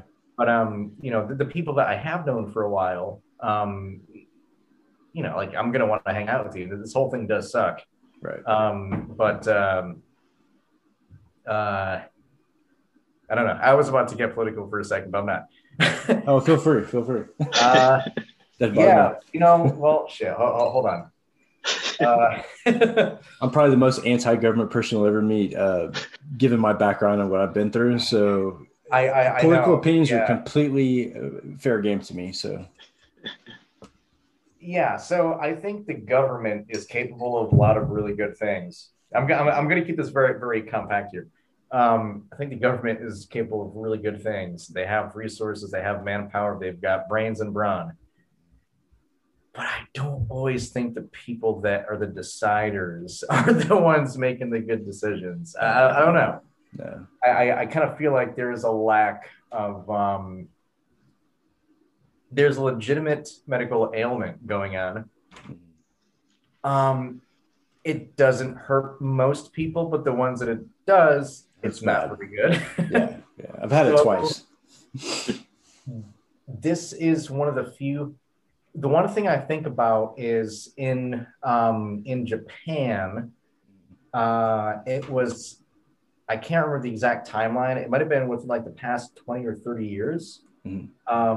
There was a huge, it might have been like a nuclear plant explosion or meltdown or something. Yeah.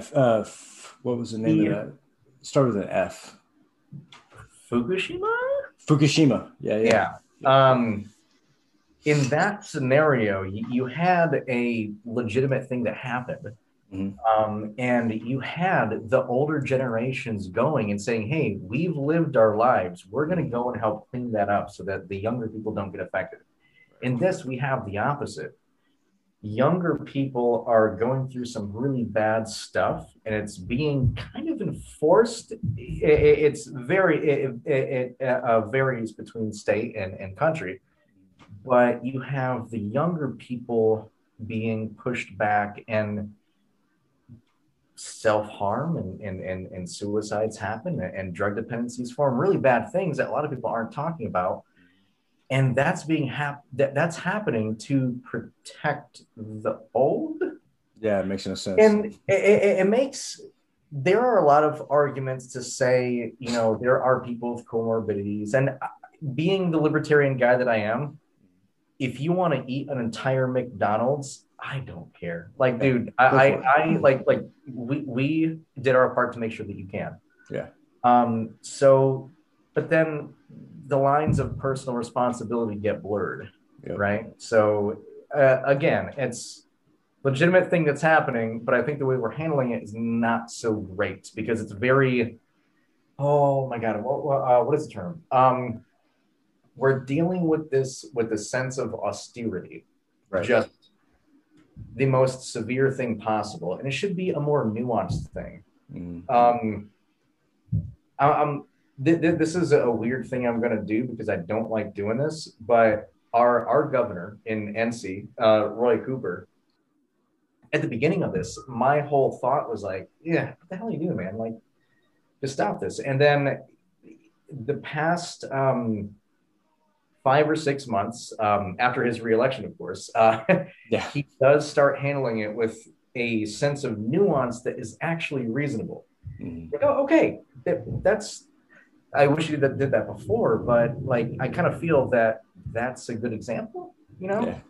Like, you have some people that go, open up right away. I'm like, all right, well, if you do that, personal responsibility, fine, whatever. Yeah. You have California, which is like, nope, it's actually worse. Yeah. Exactly. Like, yeah, that's not good either. Like, austerity on both sides. You gotta, I don't know, it's like the Titanic navigating around a bunch of icebergs. Like, don't speed through it. Just kind of, make course corrections. I think at this point we're still on the Titanic, but we're trying to avoid running over people, because our entire country, from the political state all the way down to the health state, is just an absolute mess. When I came back to the States, I guess it was last September, it was culture shock. Being in Europe, being in the UK for 2 years, it was like, I got used to the people there. I got used to life and politics and how things ran. And I get back here to the States, and I kept asking myself, is this the same country I left? Because it doesn't look like the same country. With all the craziness and all the protests and just the nonsense going on, it was just like, first of all, I know why I had to come back, but I really wish I didn't have to, because it was such a mess. And then the people here, the U.S. has some great people in it. Don't get me wrong, but the ones that I tend to run into, and the ones that tend to feel like it's okay to talk to me, are usually the ones that probably shouldn't be let out of cages. And I say that in the very nicest way, because they're probably the rudest people, and probably the most uneducated, and probably the most dangerous people. But it just seems like, in general, the IQ of the country has just gone down since the pandemic. And it's like, at what point is this going to turn around? We can get back to work, and we can get back to what's important, I don't think it's so. I'm one of those people that believes that IQ is a hard thing to measure. Mm-hmm. So, like, I definitely see what you're saying. I don't think it's always an up-down scale. Well, granted, I guess generally it is, but if I have an higher IQ than you, but a skill better than me, I'm gonna shut up and defer to you. Right. But these people don't. These people don't, and they'll be the ones that grab your curling iron 24/7. Well, they're gonna see that shit's hot. No, but I had a guy at a local gas station, like right down the road from me, start talking to me. Like, he was a guy, I think he either managed or ran. I think he managed the convenience store. It's like a BP or something nearby. Mm-hmm. And it was my so like my father passed away back in 2009, and so every year on his birthday, I drank like a tall boy of Budweiser, because that's what he did, because he had a sclerosis of the liver. And so the doctor's like, hey, you shouldn't drink again, you'll die. And every birthday, but it's like, yeah, fuck that. So I did the same thing ever since he's been gone. And so I went to my local gas station. I get the tall white Budweiser. I put it on the counter. The guy just says, "Hey, let me ask you a question." I'm like, "This is not gonna be good." He goes, "What do you think about these vaccine passports?" I've been thinking about this actually. It's crazy, man. It's crazy. That day. Yeah.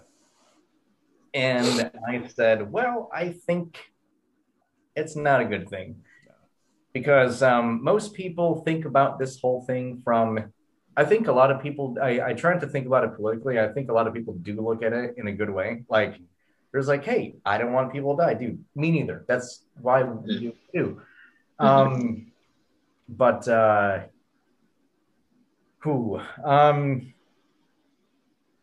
I don't think we need to be tackling things from this level of pragmatism because it's a very right here, right now solution.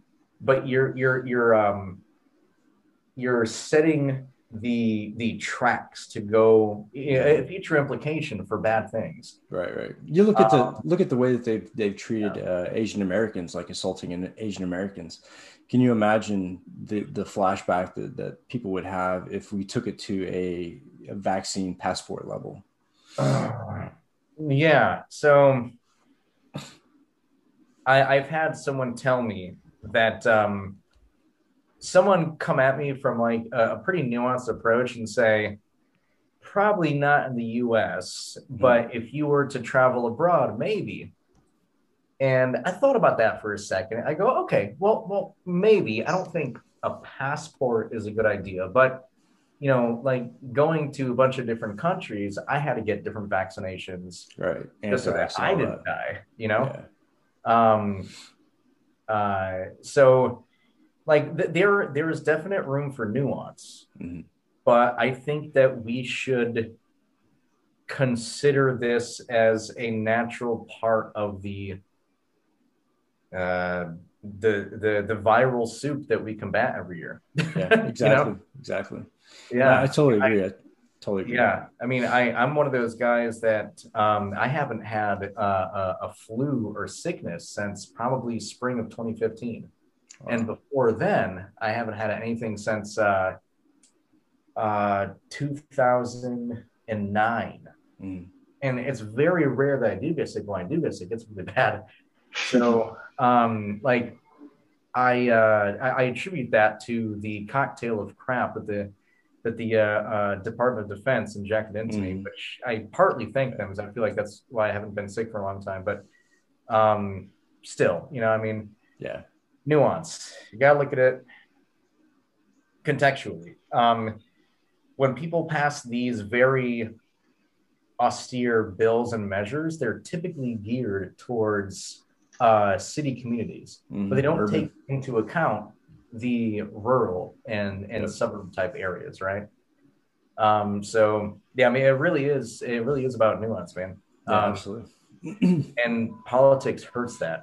Like I don't care if you're a Republican, Democrat, liberal, conservative. I care if you're authoritarian or liberal for sure. But you know, there's a nice middle area that we can all, you know, have this giant Venn diagram of shit that we all agree with, you know? Yeah. I mean, this country was definitely not the same country I came back to. And just within a matter of 3 years, I mean, it's just sad to see the degradation that we've gone through in just 3 years. And as far as like the industry goes, like to me, the US cybersecurity industry seems so oversaturated, right? Like to get involved and to actually like really help out, it seems to be so difficult here as opposed to like when I was in the UK. I mean, if you wanted to get back, you wanted to help out, you want to go on the speaking circuit, the opportunities are there. But here it's very different. And it seems to me like we've beat the buzzwords to death and it's oversaturated, and it's just going to take some time for us to, you know, get back to where we were. But, you know, it's just, we get a lot of the people who probably shouldn't be mentors, mentoring people because we have so many people right now. Yeah. The bar is set pretty low. Yeah. I can't say that everywhere, but I've realized it too. Yeah, I mean, the security industry is an interesting space because there are a lot of really good people in it. I don't agree with all of them, and Right. I probably disagree with most of them on some things. But I mean, I don't know. They really are. Uh, hold on, give me a second. I think someone's. Yeah. Sorry, give me a quick second here. I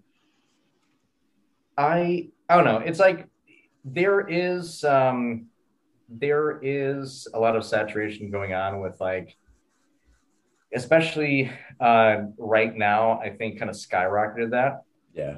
where we see like every conference is now basically a webinar, Yeah. and every I don't know. It's like so many things could just be like an email at this point. Right. I don't really, I don't know. It's like I don't want to.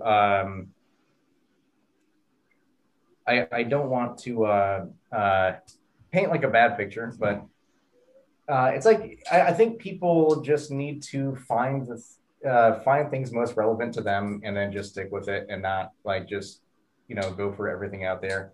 Yeah, I mean exactly. that in terms of YouTube podcasts. Besides this one, conferences. I don't know. It's really I've been paying attention to the same conferences, the same things I've been doing for a while, and I haven't really strayed much from that. But uh, it's a hard question because there is a lot of saturation.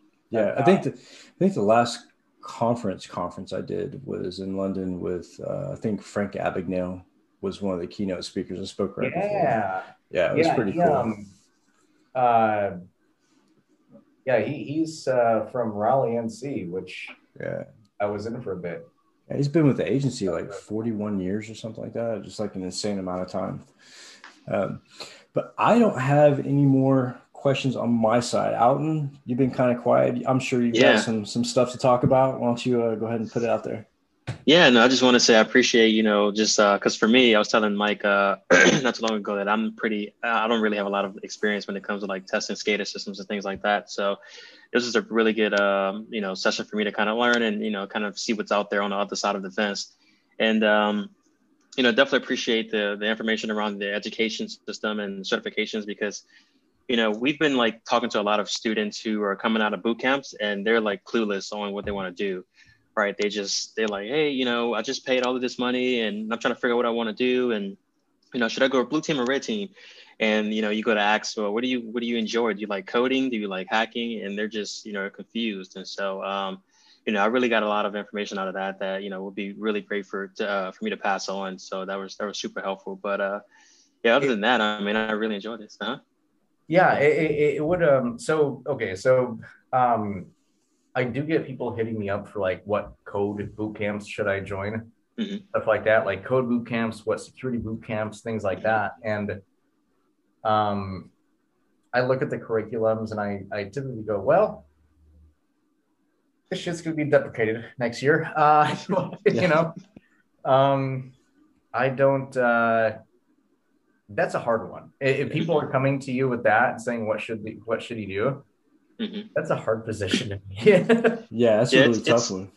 yeah, it's crazy because like I've started seeing so many more boot camps come out, these days. And even when we go to look for like talent, Oh everybody man. has the same thing in their title, and they've all come to the same. And so it's really hard to even find, good people. Um, Yeah, I think it's there are a few people out there that figured out how to commoditize certain practices, mhm. and they follow the approach. Our CMO just apprised me to this recently called Maya, most advanced yet acceptable. They market the thing that's gonna, it sounds really cool, but if it's Mhm. any more cool than that, you're just gonna, poop it out of your head. And I think that there are schools and some programs out there that will try and say, hey, it's easy, just do these couple Mhm. things and you'll have Mhm. a high 5 or 6 figure salary in no time. Right. And it's hard because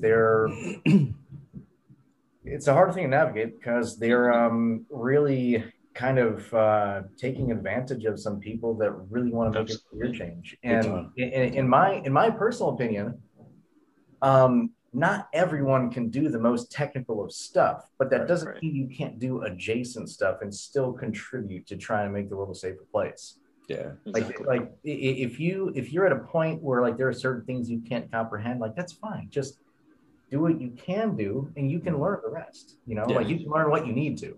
Yeah, I always tell people I can teach a chimpanzee to run, a SOC platform, to run an ArcSight, to run a Darktrace. I can teach a monkey to do that, but I can't teach the mindset. I can't teach the creativity, and I can't teach the passion. And without those three things, you might as well pack it up and find another industry, because without those three things in our industry, you're broke. Yep. Yeah, I mean, you do have to have you've got to have a student mindset. Mm-hmm. You've got to have I believe, a core acumen to build from. Yeah, for sure. And a direction. Yeah. Yep. But so that being said, I'm going to open up the questions to the people listening. I know we have something like 20 people online right now. It's pretty good. If you guys have any questions, go ahead and put it into the chat, and I'll ask Mike, and we can go from there. One thing I did want to talk about, I talked to a retired colonel from the Israeli Defense Forces, Security Forces. Mm-hmm. And, of course, they have to serve so many years in the military when they graduate, school, whatever. And that's part of their normal lifespan, right? That's part of their normal life. And I think that, after looking at that and thinking about, the different presidents we've had and politics in general, I really think the U.S. needs to go to a more militarized type of government. I know that may sound bad in some areas, but I think that, as far as the president goes, if he wants to run for president, he should have to at least have served 4 years in the military. If you're going to be chief of all of the military, I would expect some sort of, serving some sort of time, whether it be reserves or, a 4-year stint, just to know where those people came from.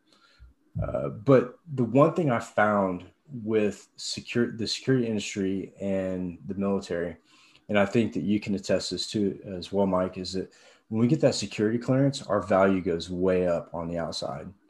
And I think the biggest problem that the military has right now is retention, right? So they give us these top secret security clearances with polygraphs. And we can go get a job in cybersecurity making 4 times as much as we made in the military. And that's a big hurdle that the U.S. Military is having to jump right now, is trying to figure out a way to retain soldiers and sailors and airmen without having to break the bank. Yeah, that's a good one. So when I got back from my second deployment, we had, it's like back in 2013, shortly after, we had a sensing session, which we get around and talk about our feelings and all that. No, it was a bit more nuanced, but it was basically just, getting feedback, getting feedback from, the lower level type guys like me that were doing stuff versus like the company and team commanders. Right. And it was just, a bunch of us enlisted types with the battalion sergeant major. Yeah. So, and it was really just trying to gauge like what was going on, et cetera, et cetera. And one of the initial things that this guy talked about was, we have a lot of smart people leaving USASOC, but like they go off and they become millionaires or whatever. But we need that here. Mm-hmm. And when I think of it, like when I got out, for me, a lot of things were a struggle. Mm-hmm. And because there were a lot of things that was a struggle, like, if I didn't find a job soon, the GI Bill wasn't going to protect me forever. I was going to, get kicked out of my apartment. I was going to lose my car, et cetera, et cetera. I needed to keep pushing for those things. But then when I got to a certain point, I realized that the military, the way it is, or the way it was, it might have, dude, it's been like 7-8 years for me. So a lot of things have changed. Like a lot of the people I used to work with are all teachers at SWIC now. Yeah.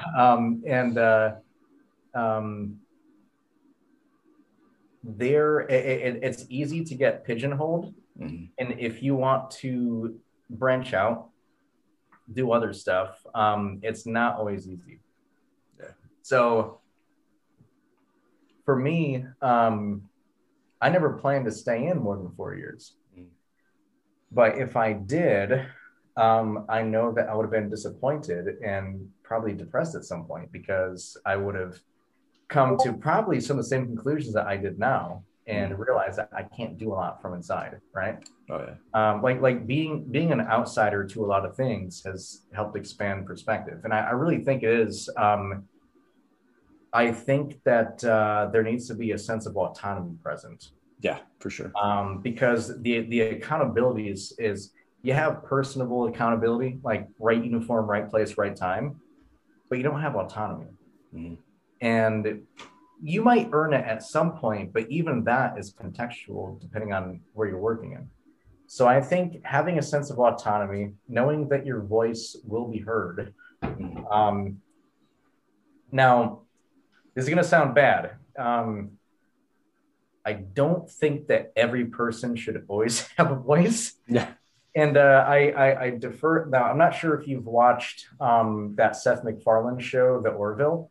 Oh, yeah. But there's an episode where they go to a planet where the entire planet is ruled by a pure democracy. Mm-hmm. Like everyone has like a red down arrow or a green up arrow after they turn 18.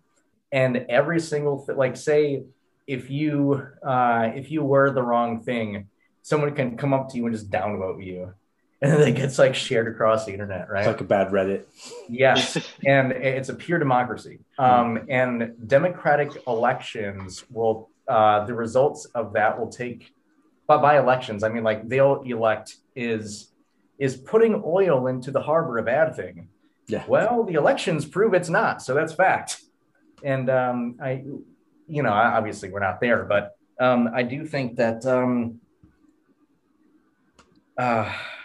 I don't know. I just kind of think that, like, going back to the terms of military service, you said, mm-hmm. I've often talked to like personal friends saying that, hey, military service for everyone might be a good thing, but only for that perspective building, really, because you get taken out of where you're from, you get put in all these uncomfortable situations, you learn how to defend yourselves and the people next to you. It doesn't matter who you are, where you're from.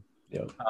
That person who might be a tad different from you is going to protect you and you them. Like that's it. That's the core of it. And then with that foundation, you go wherever from there. Like I think that's cool, but I'm also really against telling people they have to do something. yeah, exactly. I battle with that with the military, like having to serve 2 years. But I look at the countries that have been involved, and it just seems like our millennial like culture, is far worse than most other countries' millennial culture, because they've had to like go through that 2 years of getting your ass kicked and waking up at 5 o'clock in the morning and actually being an adult for a while, Yeah, well, like not a lot of people appreciate what they have. And that was actually a recent Instagram story at taco_the_boss. Nice. I had posted something like freedom is to the American citizen what water is to a fish. You True. Don't understand it if you're born into it. You've got to be taken out of it to know. Exactly. It's like a couple of divers, like deep sea divers, jump in the ocean and go, "Hey, man, the water is great," and the fish go, "The fuck's water?" Yeah, exactly. I totally agree with that as well. Steve had a question really quick. Let's see here. He says, what are the top recommendations you'd give to companies that operate IoT? He's on audio right now, so you guys can converse, but that was his question, Mike. Yeah. Number one, don't put your shit on the internet. Number two, if there's a business case for it, I would definitely look at, I can't remember this for the life of me, but there is recently a new directive that was put out. It's basically a conglomeration of NIST standards that says if you have to put shit on the internet, follow these. I would just Google something like IoT or ICS Internet Security Standards NIST in quotations or something, and you should find it, because I found it a few months back. I think there was a NIST standard specifically that was being written specific to ICS and IoT and the internet. But yeah, first piece, I would say, don't put it on the internet. Secondly, I would say make observation of the Purdue model, which it used to be a networking framework based on physical networking when things were very serial, like it was serialized connections and whatnot. And now things aren't very serial unless you get to like level the level 0 devices maybe. But even then, the Purdue model should still serve I believe it should still serve as a networking guideline. It might not be all serial, but at the same time, segmenting things out in those layers will give you control, pretty much. Yeah, sure, very true. So segmentation from top down, and then obviously segmenting it, completely separating it from your IT network. Don't run a flat network if you can help it, because last thing you need is like a Phobos malware moving laterally to your fucking Windows machine. Yeah, to the rest of the world. Yeah. Go ahead. Yeah. Go ahead, Mike. No, I was gonna say that was pretty much it for that. I mean, that'd probably be the best advice I'd give. And then if there's anything a bit more, granular, I'd be happy to answer. Just hit me up on LinkedIn. Cool. So do you have any, have you messed with Raspberry Pis? I know that, so one of my first SCADA deployments of a SCADA platform was on a Raspberry Pi. Do you have any Raspberry Pi projects that you work on or that you're thinking about working on, or? I don't work on them anymore just because the time slots I have are pretty filled with full time and startup and family and all that. But a couple of years back, the talk I did at B-Sides RDU, it was a long talk. I went way over time. I cut into people's lunches and people had to leave, but the really hardcore people stayed. So nice. And that was nice because I got to talk with each and every one of them. And I was like, hey, you stayed. You sacrificed your lunch for me. Thank you. Well, like half their lunch, not the whole thing. But I went through a very kind of a comprehensive round robin of different kinds of cyber physical technology, exploits and whatnot. I went through medical, I went through automotive, I went through ICS, I went through IoT as well, just like regular IoT, like doing shit over MQTT and all that. Right. And the Raspberry Pi projects that I did, I had two Raspberry Pi, or one project that had a Raspberry Pi 3 and a Raspberry Pi 0. And the 3 was capturing. So a buddy of mine is a diabetic, and he gave me his. He gave me basically like a collection of like his old like little pods he would stick in his arm, and they would inject the insulin into his arm, and then he gave me the management console, a little handheld thing. And I had realized that, like, hey, if I increase this bolus amount to X or whatever, I can dump the entire thing into somebody. Right. I can dump the remainder. As long as I put the max, whatever's in there, it'll just dump the whole thing into that person and send them into like a diabetic shock or hypoglycemia or like something dangerous at that time. And I was like, okay, cool. So I had a Raspberry Pi 3 that I was running an RTL SDR on, and I captured the radio signals to and from the devices. I was like, all right, I got that. And then the second part of the project was, well, if I'm an asshole, I ended up putting it onto a Raspberry Pi Zero, and I had like a nice little like dangling stripped wire as the antenna to transmit. It was going to transmit that same signal, so that if you had this brand of device and I wanted to just like be an ass and fly that shit like around a first watch somewhere, I was gonna get somebody hurt. Yeah, so that was it. Yeah, how to kill diabetic people. That was my Raspberry project. Yeah, they did a kind of the same thing with my pacemaker. I think they used the St. Jude model though, and they were able to send a defib signal to the pacemaker and actually send the guy into like the mock person into a cardiac arrest by sending that request to the pacemaker. So yeah, like the IoT side of it is pretty scary, especially with all the medical devices. And I've got the double whammy of having to have a pacemaker plus of epilepsy. So I have like the technology trifecta when it comes to screwing with me biologically. So that was one of the things that got me like really interested into medical devices and stuff like that. I think we did a pen test on the East Coast for a hospital, me and my buddy Chris, when we worked for NEC. And we had an individual that there was some type of server that was connected to the operating room. And I noticed ClearText credentials flying back and forth between the sysadmin and this device in the OR. And so I went to the CISO. I said, hey, look, I don't want to rain on your parade, but this is day one, and where have admins like using ClearText passwords to like major devices. He said, oh, no problem. Don't worry about it. It's Italian guy, right? It's Italian bank. Oh, don't worry about it. Don't worry about it. I said, well, this is an issue. And he said, oh, we use the same password for everybody, for all the admins. No worries, no worries. And I was like, are you kidding me right now? Like this, my pacemaker could be on your network and you're going to kill me, right? But that's the type of mindset. And that goes back to the whole purpose of like my whole point in like talking about industry and how different industries approach security differently. We're not all on the same page. Financial, way up here, right? Automotive, we're getting there. I've been approached by a couple car companies wanting to talk about security for entertainment systems, whatnot. So they're starting to open their eyes to see the risk, right? But then you have critical infrastructure, which theirs is like down here. And I think the reason being is because they feel like they have protection from the federal government for one. They have energy. They have protection from the municipalities and from the utility companies too.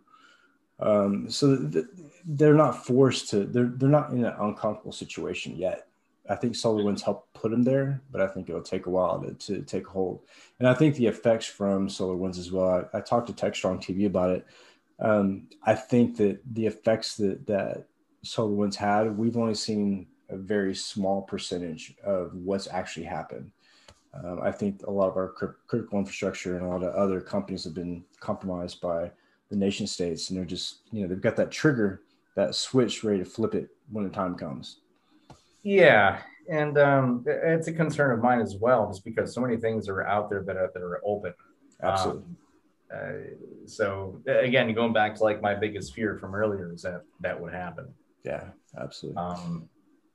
Yeah. So Steve says, hashtag ubiquity.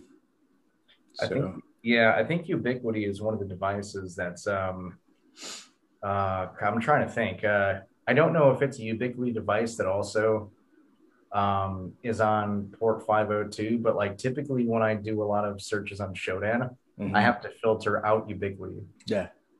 So that might be what he's referring to, but or it could be something I just haven't read yet. Yeah. Well, that's about it. I don't have anything else. Do you have any questions for us, Mike? I know you've been hanging around with the Haunted Hacker crew for going on a month now, and do you have any questions for us? Anything that we can provide for you, or make things comfortable for you? I mean, I don't really think so. Just looking for more endorsements on my Microsoft, my MS Paint endorsements. I saw that on your LinkedIn, and I was like, that's epic. Like, I have to put that on mine now. Yeah, I mean, like, if you don't, do you even internet? I don't know. Yeah, exactly. Paint and Calculator, those are like the two most wanted apps on the internet. So let's see. I can draw a circle. Yeah, exactly. So Steve said, I'll vote you up on Paint. Depends on which version. So, anyways, I really appreciate you coming on to the show, Mike. It's been really awesome. I think next week we have Chris Sistrunk, another ICS SCADA type guy that's going to come on the show and talk to us about SCADA. Yeah, I recently started following him on LinkedIn. I think it's because somebody referred me to him. Yeah, he's a great guy. When I was out at Idaho National Labs, we had a red team, blue team symposium type deal. And so they tested all of us and determined who's going to go red team, who's going to go blue team. I was on the red team.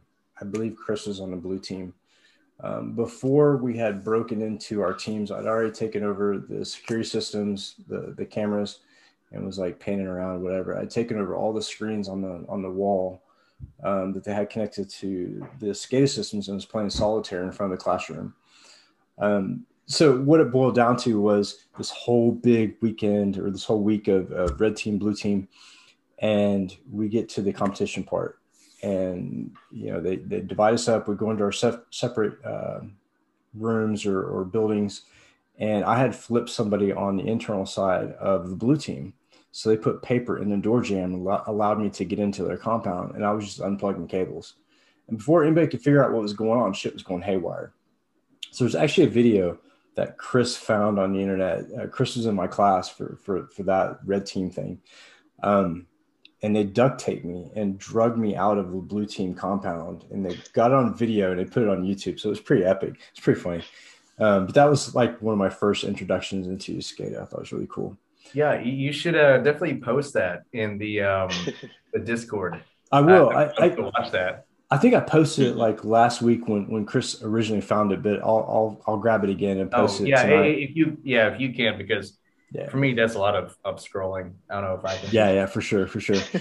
But yeah, it was a pretty epic deal. Like I had already destroyed the network. At one point when we were like first being debriefed in the class, they were going over the pumping and the schema, and they had like the actual pumps with fluid on the wall, and so I started attacking. I found like I wasn't paying attention to like the instructions like as usual, and just like listening to what was going on, but also like fumbling around through the network trying to figure out what the fuck was going on. And I found that pump. And as they're speaking, talking about the whole engagement for the week, I'm making a pumps overflow and they're having to yank Ethernet cables out of the thing. So, but that was back when SCADA was like first, you know, hot onto the scene. And I think Metasploit had just produced the very first modules for SCADA pen testing within Metasploit right before that class. It was really cool. One more question, last question from Derek. He says, any recommendation on SensePost red team training? What red team training? SensePost. SensePost. Yeah, SensePost is very old school. SensePost has been around for a very long time. They have their own red team training. I'll go ahead and fill that question real quick. So SensePost red team training is really good. I would look for more of the government, I guess, sponsored red team training. NSA does a really good job over their red team, blue team symposium that happens in Bethesda, I think every May or so. So you may want to check into that. Other than that, the military has a lot of red team training. You're not going to find a whole lot of really in-depth red team training on the commercial sector unless they're ex-military or private military organization. Because red team, the term red team came from the U.S. military. So that's it. Next week we have, I believe, Chris Sistrunk. The week after that, I think we have Kane Gamble. I don't know if you guys know him, but he was the British hacker who hacked into John Brennan, head of the CIA's email accounts, and spent some time in prison for it. He's out now, and he's actually with us in the Discord. So nice. Yeah. So we have a couple of those guys. We have him. We have Ghost Exodus. He still kind of floats around a little bit. me and a couple other people who have been down the dark road and decided to come help out the light side. So yeah, it would be pretty cool. But again, Mike, dude, I really appreciate you coming on. It's been a blast, and hopefully, same here. Yeah, hopefully you'll stick with the group and Discord and contribute and help us out where we can. The only one I actually actively check out. So cool, awesome. Well, I'm glad it's ours. Alton, I want to thank you for jumping on and helping me co-host. And I'll see you guys next weekend. If there's any questions you have that we haven't answered, send it to me in Discord or just throw it in Discord. One of us will answer it. Of course, like always, there's Patreon where you can contribute money. There's a Teespring store where you can buy merchandise. All the merchandise proceeds, all the Teespring, all the Patreon stuff goes to the podcasting gear and time on Zoom and stuff to make this free for y'all. So if you want to contribute or get involved, please let me know. We're opening up the podcast for newbies. So if you're new into the industry, I do want to talk to you. I want to talk to you and figure out what brought you to our industry and kind of build that psychological profile. So if you're new, send me a message on Discord. I'd like to set up a time where we can actually bring you on the podcast and do a show and get some of that information from you. That's it. I will see you guys next week. Thanks, Mike. Sweet. Thanks Mike. Alton. We appreciate it. Take care, guys. See you guys. You too. All right. Bye-bye.